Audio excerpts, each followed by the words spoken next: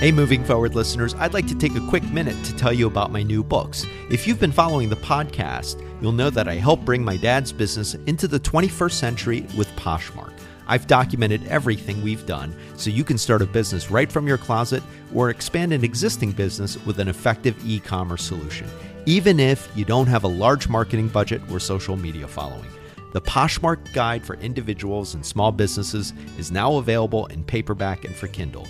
You can also find the Poshmark Journal for Individuals and Small Businesses with worksheets to help you manage your inventory and negotiate effectively and confidently on the platform. Both titles are available on Amazon, or you can find quick access links at bemovingforward.com or in my link tree, which is in the show notes for today's episode. Start learning and moving forward today. Hey, John Lim here. We're moving forward with episode 310, and I can't believe we're already into October, but we've got a fun month of episodes planned. But today I'm going to give a couple more updates on Poshmark, which I talked about last week. I didn't plan to do an update mini-series on Poshmark, but it looks like that's just the way things are unfolding. As a reminder, for those of you who follow the podcast, or even if you're new to the podcast, I will be presenting at PoshFest, which is this weekend, October 2nd and 3rd. The registration information is in the write-up for today's episode. It is virtual this year, so you can pretty much attend it from anywhere you have a good Wi-Fi connection. But I'm going to give some updates, and I did a whole mini-series on Poshmark last year. I'll have that linked in the write-up where I talk about everything from getting started, creating your first listings, to negotiating, to what are Poshmark parties, all these different nuances and features that are available on the mobile app. So today I'm going to talk a little bit about party strategies. So for those of you who are not familiar with what a party is, and I had to go through the exercise of explaining this in the book that I wrote on Poshmark, which I'm in the process right now of pitching to literary agents. But basically, think of a Poshmark party, just as a recap and review, and I have a whole episode on this in the mini-series, is basically this open 2-hour flea market, online flea market, and essentially sellers are sharing items that fit the particular theme of the party. So parties happen 4 times a day. The first 3 are based on specific themes or brands. So you can have a Poshmark party that's scheduled for a specific theme, such as jackets and coats, or shoes, or makeup, or dresses. And then there are ones that are brand specific, tailored to specific brands. And if you have items in your closet that match either the theme or the specific brand that's the subject of the party, then you can share those items out. And what that does is it basically curates it. It's a crowdsourced curation of items that people might be looking for if they're interested in finding items within that theme. So sellers as well as buyers are attending these 2-hour blocks where they're specifically, and for the buyers, and they may be specifically window shopping or looking for something that lines up with the theme. And it's a good time for sellers to really make targeted awareness or targeted sharing of items that fit that particular criteria. The last party of the day, which occurs at 10 p.m. Eastern, 7 p.m. Pacific, is a general party. And those are just more generic themes where you can share everything in your closet. And as I talked about on the Poshmark mini-series, when we started on Poshmark, we had only had a couple of items. And so we attended, as soon as I learned the benefit of attending a party, I would attend these pretty much every day, whether it was a theme party or the evening party. These days, we've grown our listings to well over 1,200. In fact, we have 1,500 listings, over 200 of which have already been sold. So we have about over 1,200 active listings. Because of that, it takes me a lot longer to share those items. And what I have found in terms of effectiveness is that I actually find, rather than try to spread myself too thin and attend a party every day, I pick maybe 1 or 2 parties a week, and I will share the ones that are specific to our listings. So we sell a lot of event type clothing. My dad's retail business focuses on formal wear, a lot of dresses, weddings, and proms and special occasions. So there are actually two parties that are very, very specific to the items, or the bulk of the items that we've listed. One is a party that's a theme party based on dresses and skirts. And so I will, whenever that appears on the schedule, and the times will vary in terms of when that particular theme is available, I will make it a point to attend that party. Or the other one that's also a good fit is boutiques. And boutique is a specific type of condition for an item, as opposed to used or new without tags. Boutique is a specific listing in which if you tag something as boutique, it means you've bought it from a supplier. You maybe bought it wholesale. It means you may be engaged in the business, the retail business, or you can buy from suppliers on Poshmark or overseas or elsewhere, and then you can list it as boutique. It just simply means you're getting it direct. And so boutique parties and parties that are specific to the theme of dresses and skirts and things like that are the two parties that I look out for.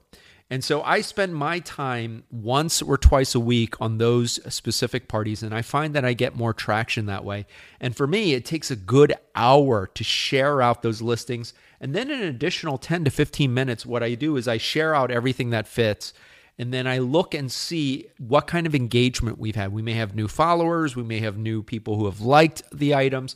And then we've had people who share them. And what I try to do is I try to reciprocate by sharing their items as well. So that can take a good 15 to 20 minutes depending on how active it is. The benefit of parties are really threefold. Number one, it keeps your listing active. You may have listed something a couple of weeks, a couple of months, or even over a year ago. Sharing it at a party just kind of keeps it in circulation, especially if it's a specific theme. Number two, I have discovered that the more you share, the more it helps your overall SEO, not just on Poshmark, but in general. In fact, if you search certain criteria, including a specific style number or specific tag, you may find it popping up on Google as a search result. I don't know if that was the intention of Poshmark, but I have found the more sharing you do, the more it actually gives SEO juice to your listing. So that can also be a benefit if someone's just looking for something on Google and they happen to stumble across your Poshmark listing. So the third, obviously, is just being proactive and just being engaged in the community. The more you share, the more exposure you're giving your particular item to new buyers who may have just come onto Poshmark.